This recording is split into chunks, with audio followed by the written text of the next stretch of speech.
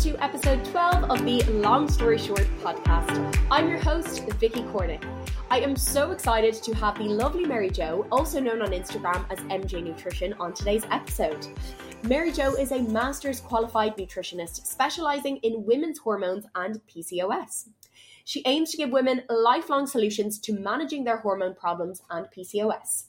She also empowers women to understand how their hormones work and how they can better support their hormonal health so that they can thrive every day. On today's episode, we discuss all things PCOS, how it's diagnosed, and the ways you can help manage your PCOS, especially through diet and exercise.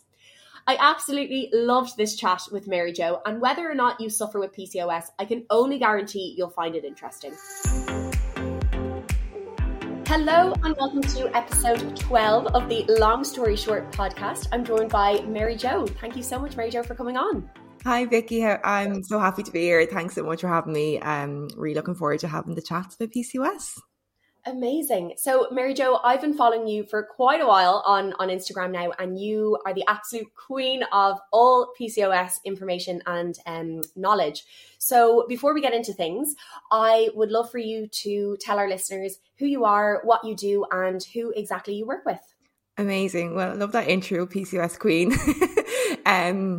So I have PCOS myself, which probably makes me a bit more specialised than most because I have a master's in nutrition along with having PCOS, and having the two combined, I feel makes me able to help a lot more people with the complicated syndrome, which is PCOS. So I help women who have PCOS, I suppose, get lifelong solutions for it rather than quick fixes. I help them understand what the condition actually is rather than just telling them what to do or giving them a diet plan or telling them what to cut out and things like that, which is again often what's told to them, the advice given to women. I help them in a one-to-one capacity, and I have also a PCOS reset bootcamp, which is like an 8-week group program for women with PCOS, which has lots of support in it. To help women understand and get lifelong solutions for PCOS. So I have a master's in nutrition. I studied nutrition for about 7 years, and that I think has equipped me with a lot of, I suppose, expertise to understand what is rubbish and what is actually good information to be able to provide then to my clients. Because you probably know yourself, there is so much information out there and stuff that you do need to be able to decipher, is this actually factual? Is this evidence-based? Is it real? And I think that's really important. And as nutritionists, it's an important job to be able to help clients with the right information and not just be giving them, wrong, unhelpful and possibly dangerous information down the line. So I think that's in summary what about me. Like I said, I have PCOS myself, which definitely drew me into the area of female health. And, I feel it's an area that still goes undercover, if you want to call it. It's not well known in the wider field. I feel like in my field it is, because I see it everywhere now, but on a general level, not many people would know about it, what it is. And that's great, probably because you don't have the condition, but there's so many women who are not diagnosed but have symptoms of it. And so I really wanted to create an awareness and education on this. And I also like to talk about female health in general, problems with periods, PMS, endometriosis and things like that too, and create awareness and education on those topics as well. I just really like to, I suppose, support women on these areas because it's a huge part of our lives. We have hormones and periods and everything every single day, really. We go through ups and downs, and we're not, again, it's not something we're ever taught about in school. So a lot of my job is to try and help get people to know more about how their bodies are working, how their hormones are working, and what they can do to empower themselves to feel better, to feel healthier, stronger, and work with their hormones. So yeah, in a nutshell, that's pretty much me and what I do and how I do it. Amazing. Yeah, I just think going back to what you said there about not knowing any of this stuff in school. I remember growing up, I had a friend whose older sister had PCOS, and I had no idea what that was. We were probably second or third year in school, and all I knew that there was, that she had a higher level of testosterone. That was really all that I knew that it was. And I didn't even connect that it was any relation to being a female or anything like that. So Yeah. I suppose given, and I don't know anyone here as much as you do, but given what I know now, I'm like, wow, like we growing up, especially as females, can be really uneducated. And I suppose I hope that changes over time, but with the likes of yourself, putting the message out there is really, great and important. Yeah. I suppose let's start with what is PCOS for anybody that doesn't know, and how is it diagnosed? Yeah, so it stands for polycystic ovarian syndrome. So it is a syndrome, and you don't have to have every single symptom to tick the box or have it. But it's characterized by having high levels of male androgens or testosterone, like you said, irregular menstrual cycles, and possibly cysts on the ovaries. So they're like the characteristics of it, and then the symptoms vary for every single woman or person. You can have weight gain, infertility, excess hair growth, hair loss, acne, mood disturbances like anxiety and depression, binge eating. All of those things can come into it, and they're kind of, I suppose, associated with it. But the characteristics are the excess male hormones and their regular cycles. So to be diagnosed with PCOS, you do need to have elevated androgens, which are the male hormones, and they will appear either physically, so you'll see them on your on your body basically. So whether you have excess hair growth on your say your face or your jaw, your upper back, your lower back, your stomach, your nipples, your chest area, so you just have more hair than what would be a typical woman would have, and it's darker, it's coarser, so it's not like peach fuzz or anything like that. It's it is it's growing in excess, I guess, and it's more stubborn.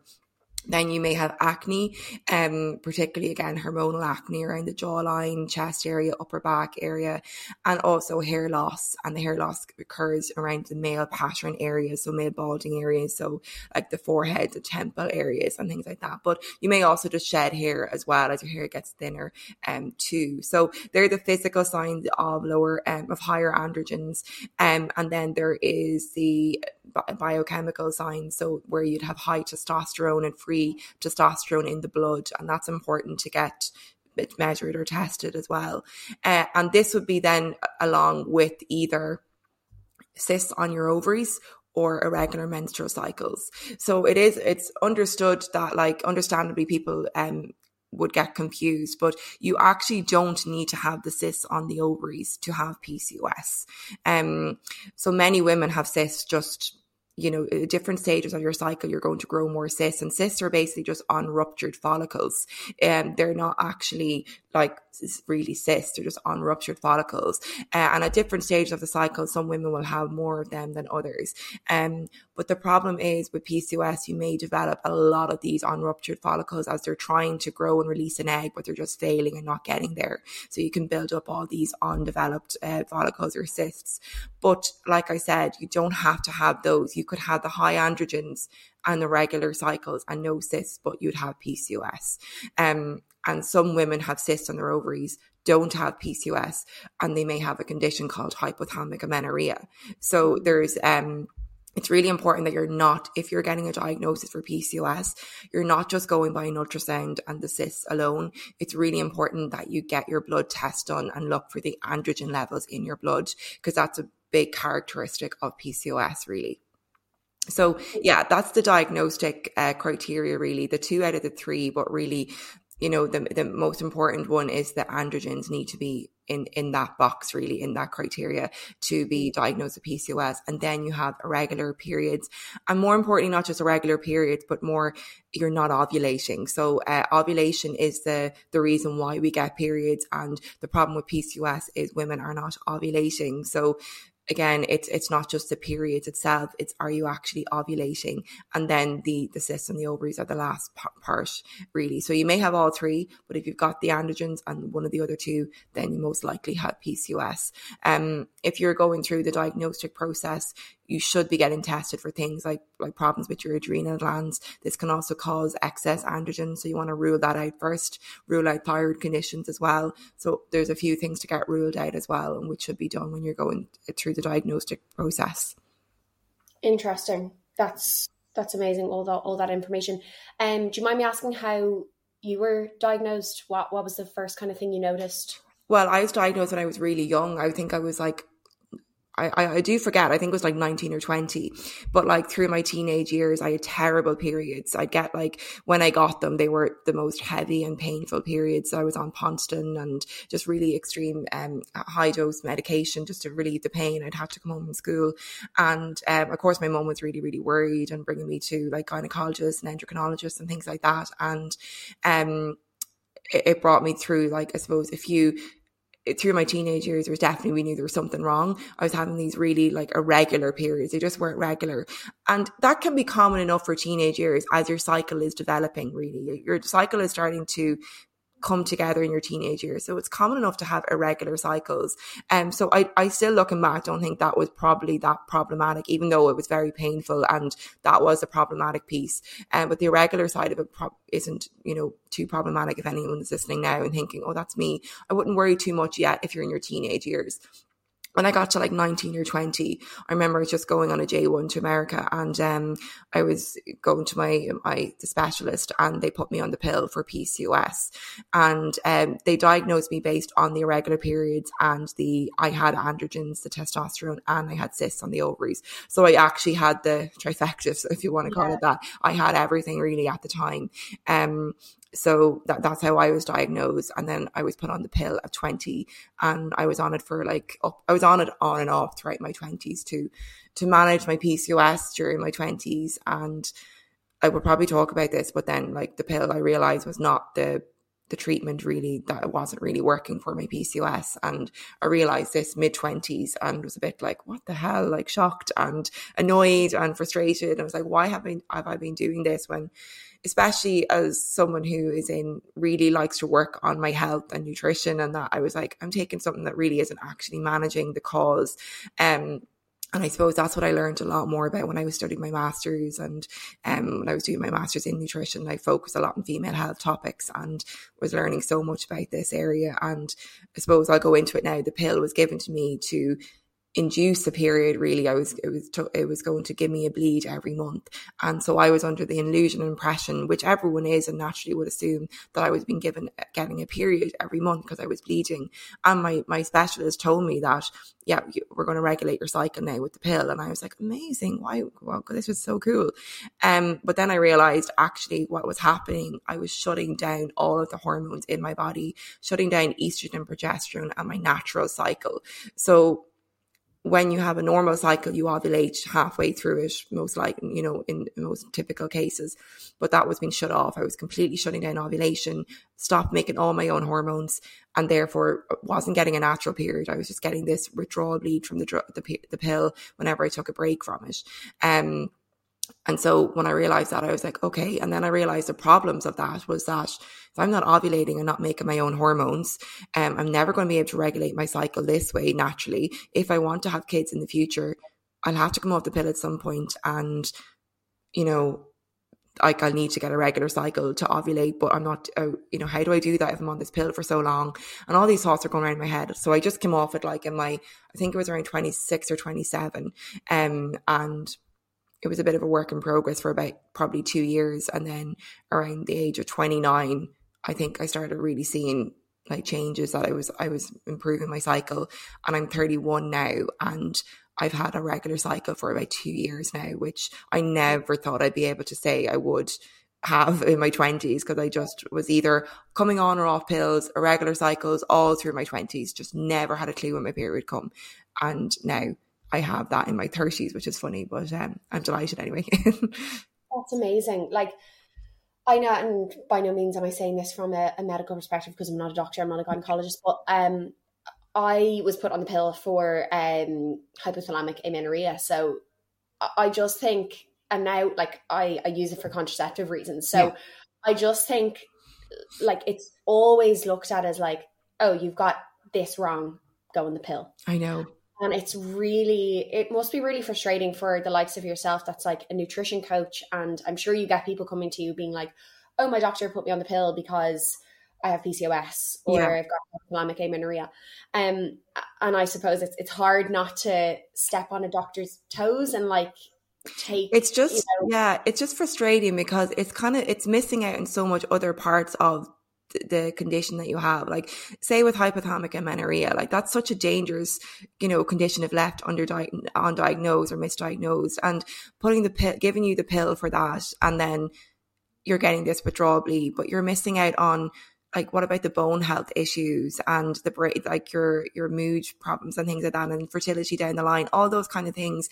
It's not being addressed. Like, there's so much more to that condition than just the bleed that you're getting every month. That's part of it, but it's kind of ignoring the most important part of the menstrual cycle is that we actually need to ovulate to make these hormones for our overall bone health, our heart health, our brain health, all of that.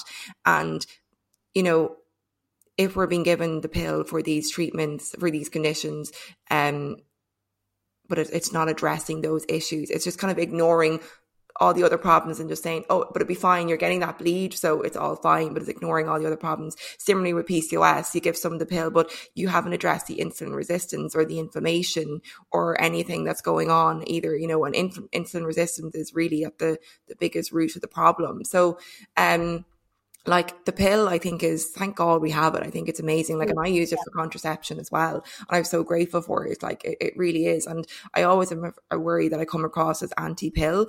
And I really do get annoyed when it's given for conditions that it's not actually, it's really a disservice to women's health. There's so many other aspects of their health that they're ignoring by just giving someone a pill. Their heart health, their diabetes risk, their bone health, their mental health is all suffering. And it's just, this pill has been given and they're under the illusion you're treating everything with this pill when it's not the case. So that's just what annoys me about it.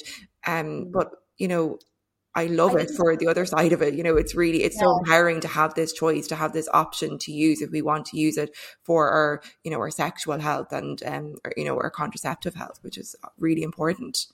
I think as well, like, the fact that we're not educated by our doctors, that it is like, and not that they're going to come out and say that it's just a cover up, but like, I was always just told, right, this is the answer. If you don't have a period, you need to go on the pill because that's going to give you a period. Whereas I went probably like 3, 4, 5 years thinking that was a period. Yeah. And it was only really when I got into the fitness industry and I learned, even that if you are put on the pill for HA or PCOS, like that's a withdrawal, like, it's a withdrawal bleed. It's not a period. Yeah.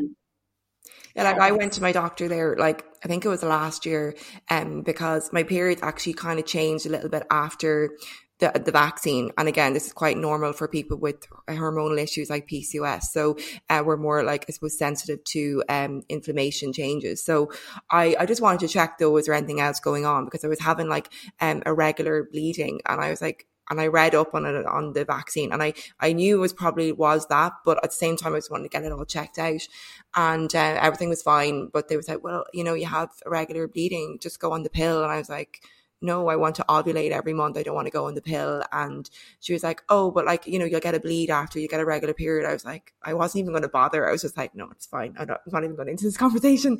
But like, there's me, like, studying this and working with women with this every single day, even nearly afraid to say something to my doctor. So I can understand how, like, every single person or every woman that goes to a doctor is not going to stand up and say, like, but like, that isn't how it actually works. Like, because they're obviously the experts in that area, but at the same time, they're giving this drug just to give you a withdrawal bleed.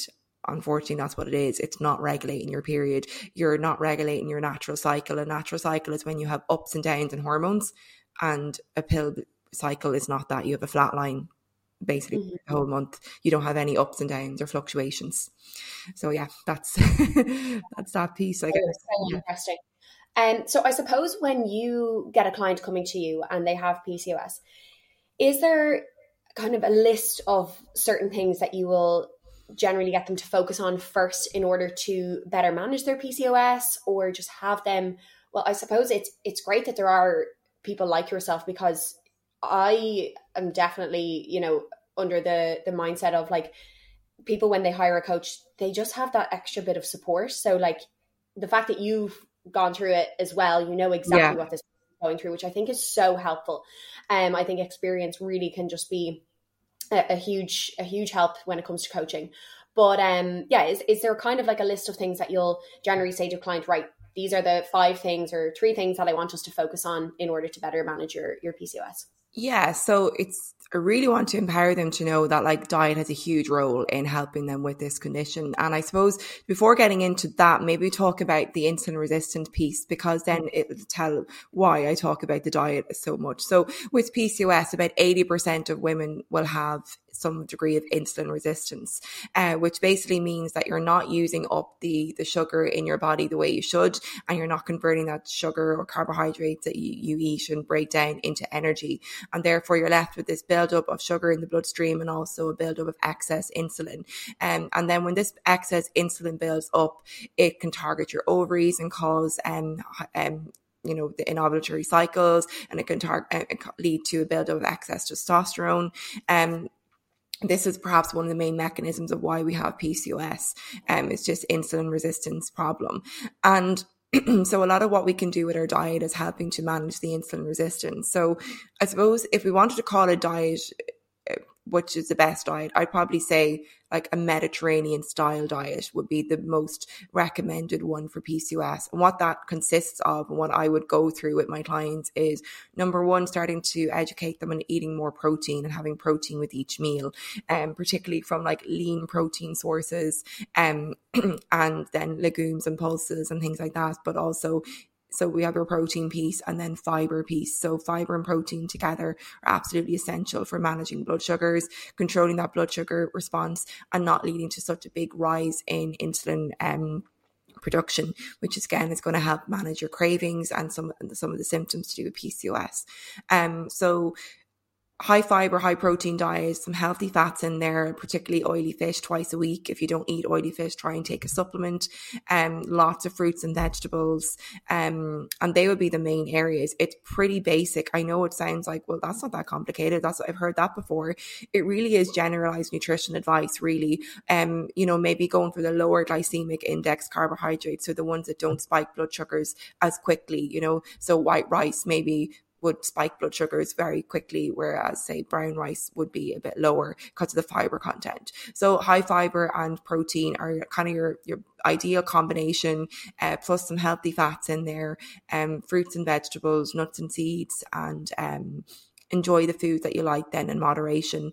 A huge part of what I do is not like having a restrictive approach. It's really important that my clients don't feel restricted, because there is such a big association with PCOS and binge eating disorder. And if you tell someone to cut out chocolate and sweets, it's only going to spur that kind of negative association with that food, and then maybe lead to binge episodes when things are a bit hard or tough, or you go through an emotional period. It's so interesting because I've had a good few people on talking about female health and what we can do to better support our hormones, even if you don't have PCOS, just in general.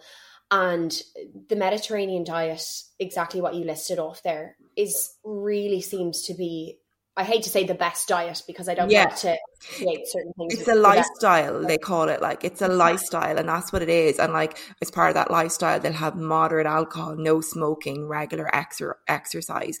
And they have like, they eat more mindfully. They're more present with their, when they're eating. And it's not just the food, it's a whole lifestyle. And it's, that's what it should be like. Instead of take the word diet out of it, it's a lifestyle change, and that's what you want. And like, this is what I want my clients, and I'm sure you, to come away with lifelong solutions like that. Is easy to adapt into your everyday life, because again, I'm not telling them to cut out bread or cut out dairy. Certain people may need to, and we'll go through that maybe if they've got individual sensitivities. But on a general level, I'm not saying cut out these groups, because it's just it leads to a restrictive mindset, which is just, I just don't think it's necessary, really, unless you've got really, severe reactions to certain ingredients or certain foods.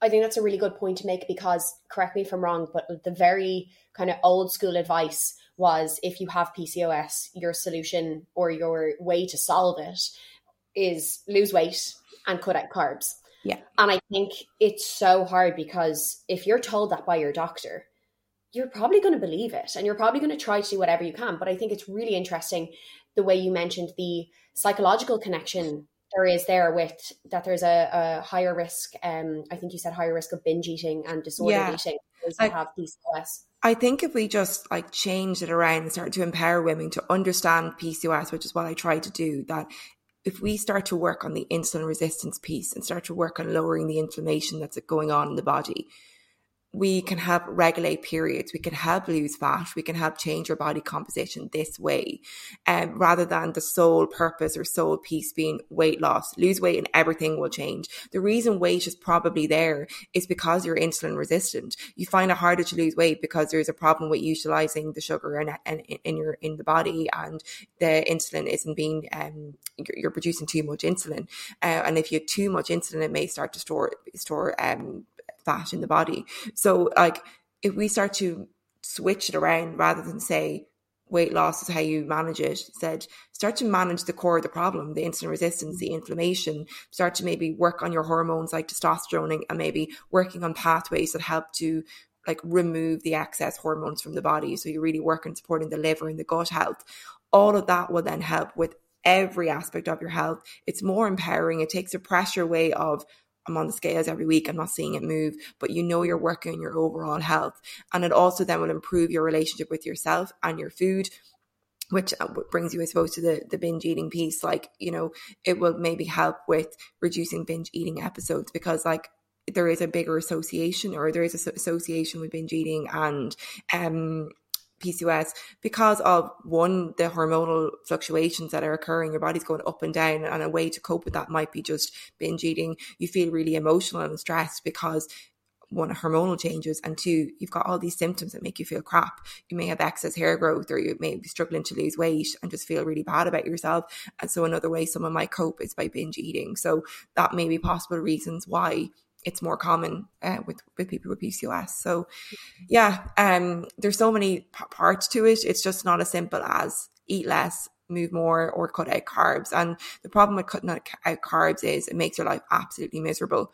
You'll just feel really... We all love carbs. Yeah, like you'll just feel so low in energy, and you need carbohydrates to actually ovulate. So if we don't have carbs, we won't ovulate, which is what we actually need to do in PCOS, is ovulate. So it doesn't really make sense. I think as well, like if we look at a lot of carbohydrate dense foods, so I'm thinking of, you know, whole grains, potatoes, they're really high in fiber as well. Yeah.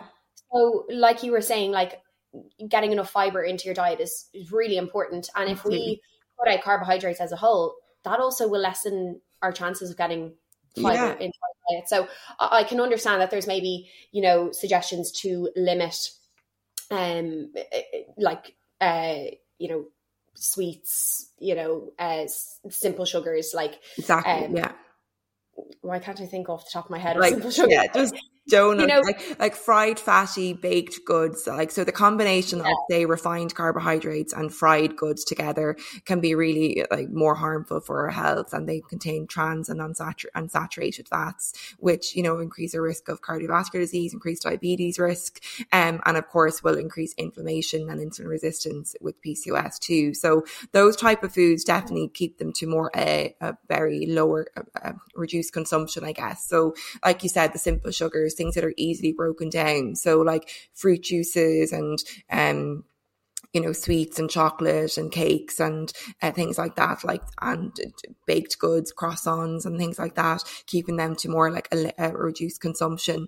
Again, not saying you can never eat them, and if you're in a position like that, you are out somewhere and they're there and that's the only option, like, do not sweat. It's not going to completely ruin any sort of progress, but they would be more like very low consumption compared to the more like slow releasing carbohydrates, like you said, potatoes and whole grains and things like that, which contain a lot of nutrients that we need. Yeah. And I think that's pretty, you know, solid advice for anybody wanting to improve their nutrition in some aspects. It's things in moderation. Yeah.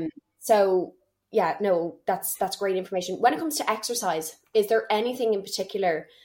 We know that obviously general exercise, you know, staying active, lifting, can be super beneficial, but from a PCOS perspective, is there anything that you would definitely recommend people do? Yeah, well, I definitely recommend, this is so basic and boring, but just walking daily as much as you can. Like it's thought that if you walk like every day, like even if it's like, it doesn't have to be 10,000 steps, but trying to walk, within 15 to 20 minutes after a meal can be really beneficial to help lower the insulin response. So help with that. So it regulates your insulin levels. I also think walking in the morning is a really good thing for, everyone really in general, it's general advice. But again, for PCOS, it'll help to lower the stress hormone cortisol. It helps with your sleep. It will help with your mood. So getting outside in the morning will give you that light, that daylight that helps with your overall energy, mood, cortisol, lowering that stress hormone cortisol. And if you've got too much cortisol in the body, it does make it harder to lose weight. It disrupts your digestion, disrupts ovulation. So on a general level, I like to get my clients to try and walk first thing in the morning if possible, but if not, to get outside throughout the day at some point and get their steps up. And then after that, it really does come down to what they really enjoy. Like you say, you're right, any sort of movement is really good.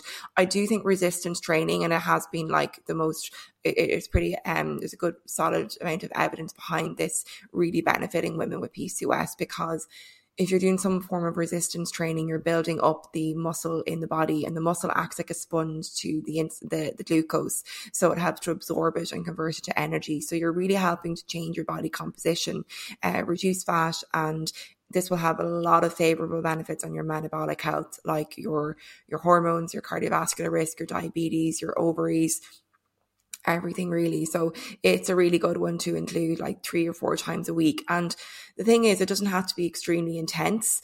It's just low impact would be really, really beneficial. And then any sort of other movement you enjoy in that, like, if you enjoy like an intense workout, that's fine. If you like to do, say, like a spin class or something, it is good to get your heart rate up.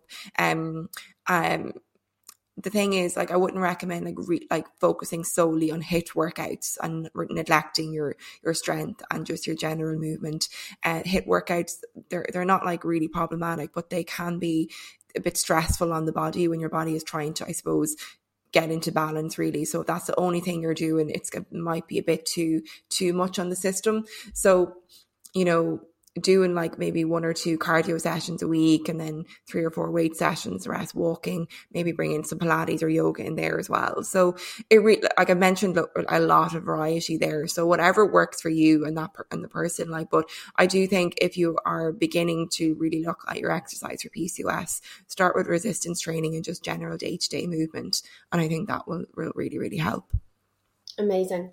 And when it comes to, I suppose, other lifestyle things or even some supplements, is there supplements? I know I always kind of like to say that they're like the icing on the cake, but from my understanding with PCOS, there are maybe a couple of supplements that can be really beneficial. Yeah, there are. And I just want to touch, you said the lifestyle things as well. So like, it's so important that you're not neglecting the basics. Like, again, like what you would say to your general clients, like your sleep and your sleep and your stress. They're so important, because like they're foundations really. And like I've got like whole modules on them in my courses, like, because they're fundamental. You can be eating all the right things, but like still not sleeping very well, or not focusing on your sleep, and you're really, really stressed. It's very important that you're looking after these things. Like, it's sleep, if we need probably like 8 hours with PCOS to help the body recover.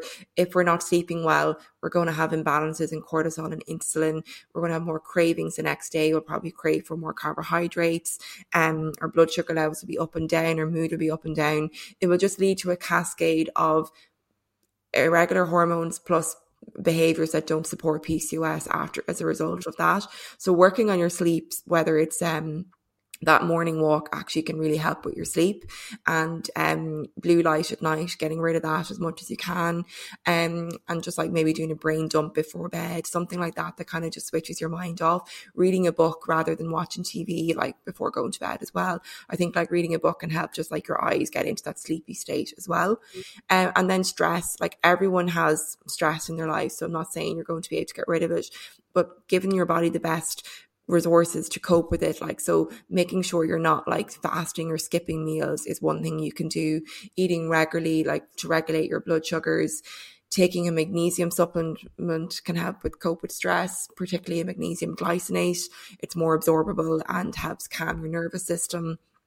And then doing things to help your mind cope with stress, whether it's getting outside in the day is a great one, being outside in nature. There's studies showing being in blue and green areas helps your nervous system relax and calm down. Music, talking to your friend, podcasts, yoga, meditation. There's so many things now. It's about just making time in your day for yourself. So I just recommend that rather than saying you need to do this, because like some people just don't like meditation and will be resistant to it. Yeah. So I wouldn't be saying you need to do this thing exactly, but I do recommend everyone finds, at least, 10 to 30 minutes in your day to do something just for you to make you feel a bit more centered and grounded and relaxed. So that's just on the lifestyle piece, which I think is still really important alongside your nutrition. So if we're looking at on a hierarchy, I don't even know, I'd probably put up sleep and stress nearly at the top, then your nutrition, and then would come in supplements, because like you said, they're the icing on the cake and they can be really, really helpful. But the other things need to be prioritized firstly. Yeah, absolutely. I think, and we'll get into supplements in a second, but I think it's really reassuring people listening to this, because certainly what I have heard from a lot of people is if they have PCOS, they feel that stops, that is the barrier in their way to losing weight. And I just think with everything that you've said there, like just because you have PCOS does not mean you cannot lose weight. Like it is really possible, but exactly what you said, instead of focusing solely on the weight loss, focus on what are better ways you can, improve your insulin resistance and better manage or reduce inflammation, which is obviously all that we've listed there. But I think that gives people a lot of hope, because again, if you go to your doctor and you're just told, right, you have to lose weight, that's going to be in your head. And already as a female, losing weight is such a touchy subject, or can be such a subject for us. Throw in having PCOS, which affects our hormones, which can affect our mood. And I've had women come to me who have heard that exact advice, lose weight, who have already been trying, they've been on low calorie diets, they've been running every single day or doing HIIT workouts intensely and still not seeing a result, to be told that and be like, but I am trying. It's so frustrating, deflating, defeatist kind of. It's a horrible thing to hear when you've been trying so hard. So it's just I really want to help women understand how they can lose weight by managing the metabolism. Sorry, that's what's going on. You want to work on your overall metabolism, and by doing so, working on the inflammation and the insulin resistance that's occurring in the body. And by looking at that, you're helping everything else, but it's just taking that pressure away. But you're also empowering yourself with, I'm actually working on the thing that's called making it hard for me to lose weight. I know now what I need to work on. So you're working on stress hormones, you're working on insulin resistance, you're working on inflammation. And when you start working on all of those three things, you're helping your overall hormonal health massively, helping your body get into a more healing place and starting to support weight loss in a more, I will agree, it is harder to lose weight with PCOS. You have a slower metabolism, but you can start to heal the metabolism too in time. You can start to support that metabolism to get stronger and faster, I suppose. And it's not about having this really super fast metabolism. It's just like a normal metabolism that can adapt to what's going on in your day to day and help you burn fat at a better rate. And you can start to work on that through these approaches.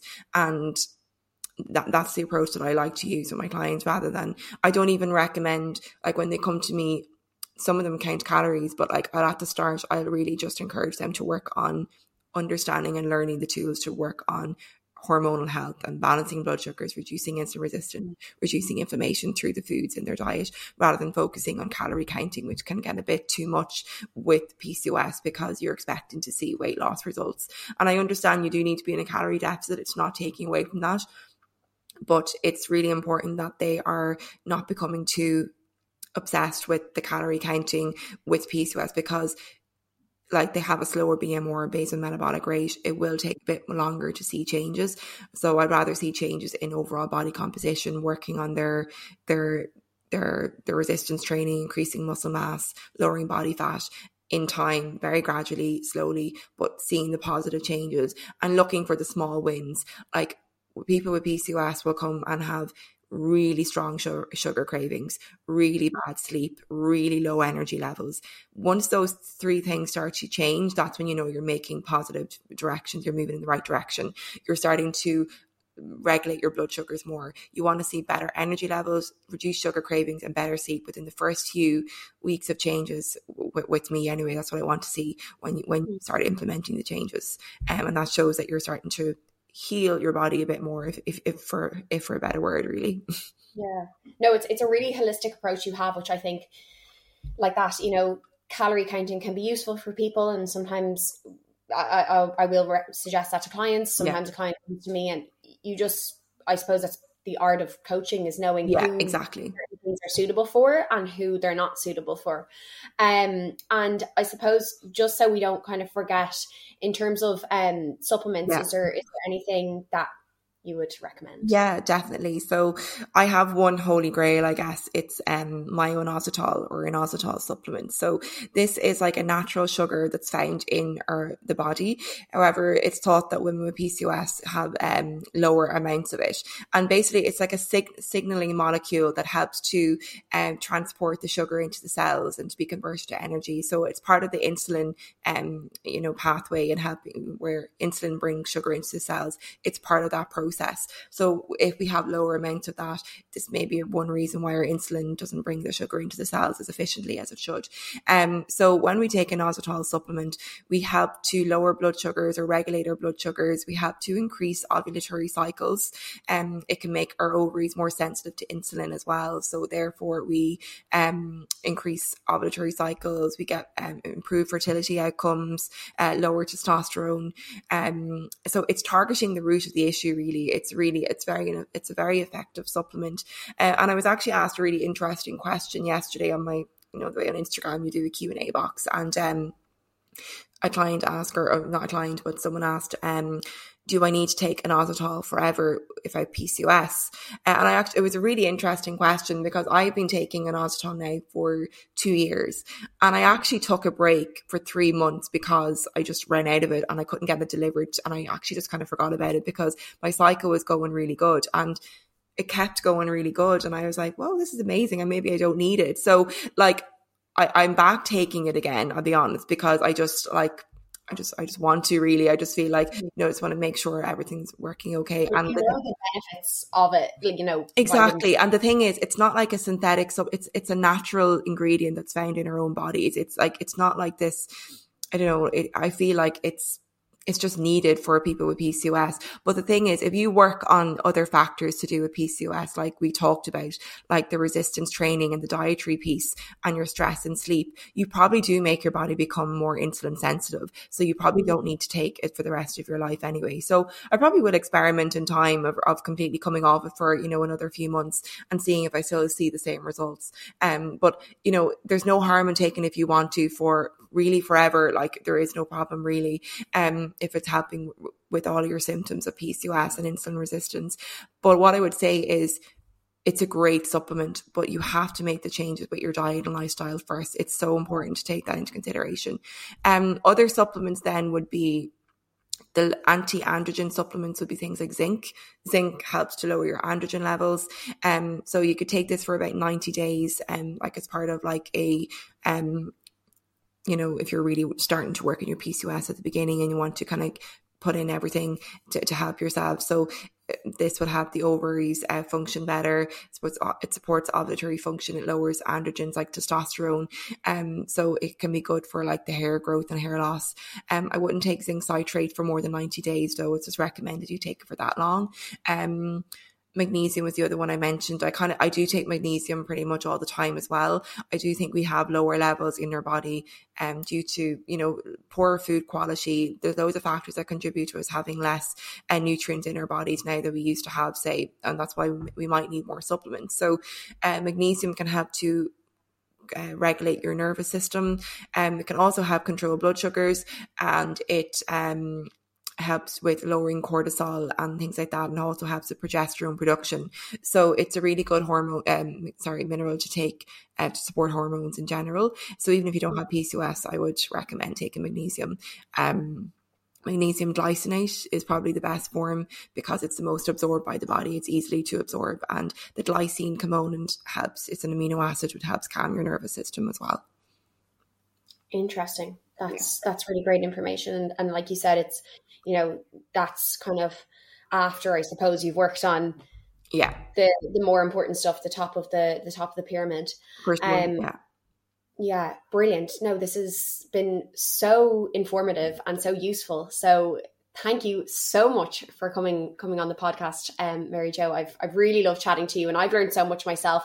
Like I said to you before we started recording, like, as a coach, you obviously need to know these things. I've had clients come to me with PCOS before, but I always learn something when I have somebody on, the podcast teach me about female health. I learn something new. So thank you so much for coming on. I just have a couple of rapid fire questions, I suppose, before we finish up. No, pretty panics. I always say they're really actually simple questions, but a lot of people kind of have to take a pause and think about it. So, oh God, you have me nervous now.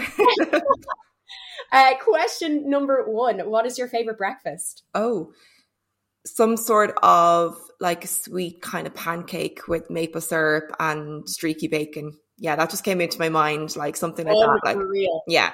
So I probably go for, it doesn't have to be high protein, but I normally do, but they are really good. Like I find them the exact same as like normal, say, American style pancakes, but any sort of like sweet pancake with maple syrup and bacon. Do I feel like, were you in Lisbon at some point? I live in Portugal, yeah. So, So I don't live in Lisbon now, but I have been in Lisbon a few times. I was going to say, have you been to Deer Breakfast, and have you tried their sweet and salty? Is it? Yeah, sweet and salty pancakes. No, I was there in November with my friends, and we went twice to go, and the queue was so long, and like we didn't bother because we were under time. But we just really wanted to go there. It looked unreal. Like, so nice. Like, take a trip to Lisbon for the weekend and just go there. Let's go there, yeah. It's so amazing. We went there last summer. I've been there a couple of times before. My boyfriend, he had never been. And I kept telling him about this place, the sweet and salty pancakes.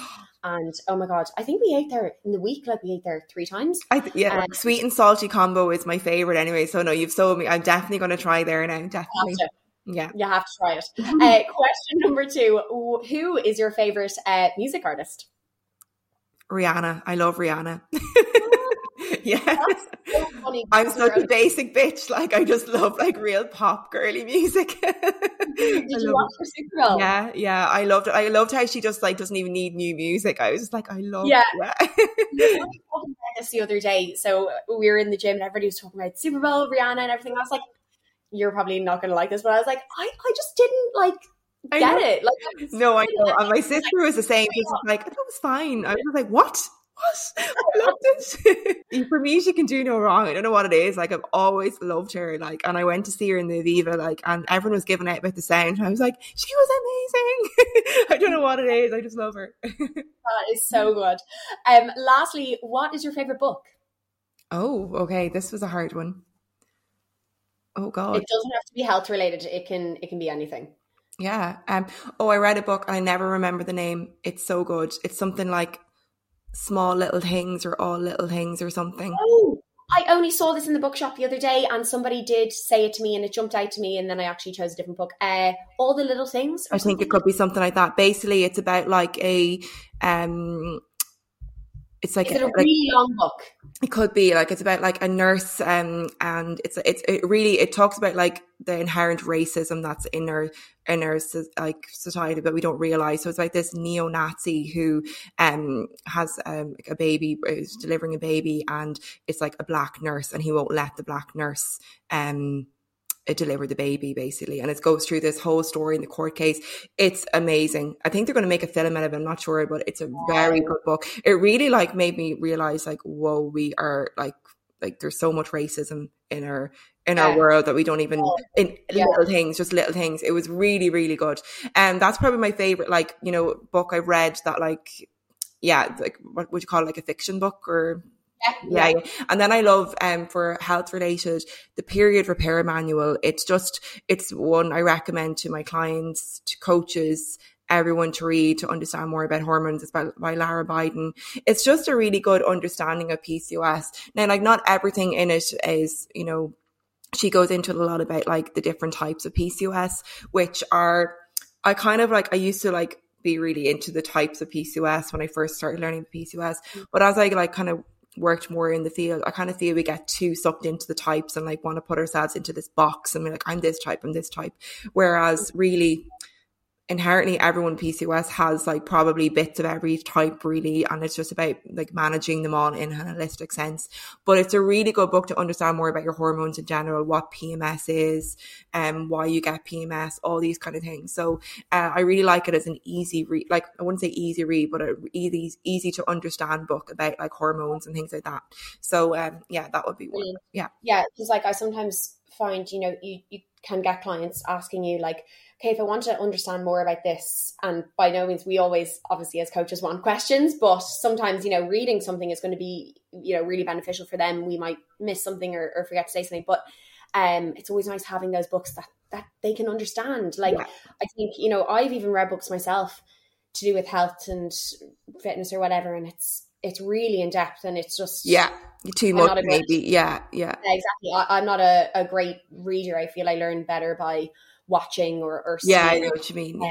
And sometimes I can even get overwhelmed by books, so that's brilliant. And I actually, that is one of the books on my list that I need to get, because I have heard great things about it. Yeah, amazing. So, and lastly, Mary Jo, where can people find you? Whether it's Instagram, website, TikTok, where are you? Yeah, so Instagram is probably the best still. I do have a website, but to be fair, Instagram is probably the best place to reach me, and either send me a DM or like I've got like a mailing list. I've got podcast. So you'll see everything in the link in my bio there. So MJ Nutrition is where you'll find me. So I've got the Female Health podcast, which kind of goes through basically female health topics. So I've got lots of guests on that, and I have lots of episodes on hormones, PCOS, all those type of things. And yeah, I've got, I think this is going to be released probably later on, isn't it, when my course is starting. So anyway, if you want to work with me on PCOS, I've got like 1-to-1 coaching, and I do like an 8-week group session, like PCOS Reset Bootcamp, which gives you like 1-to-1 check-ins every week and weekly led videos, guided videos and things like that. So I will be starting a new one probably like every kind of 10 weeks or so. That's kind of when I will be doing it. So yeah, that's if anyone wants to work with me on that, but definitely send me a DM if you have any questions. Just follow me. I post a lot of whether it's content or Q&As and things like that. So I've got content that helps anyone with PCOS anyway. Brilliant content. Yeah, amazing. So Mary Jo, thank you so much for joining us on the podcast. I absolutely love chatting to you. Yeah, I did too. It was really enjoyable. I really hope you enjoyed that episode with Mary Jo and took plenty of helpful tips from it. If you found it useful, I would love for you to share it with your friends, family, or anyone else you think might find it useful, as this really helps in growing the podcast. For more info, make sure to follow me on Instagram at Vicky Cornick, as well as my gym page at victory_fitness_IE. This is where you can also check out our 28-day trial that we run for half price. And lastly, if you're wanting to get updates for future episodes, which include some incredible guests, don't forget to subscribe to the podcast. See you next time.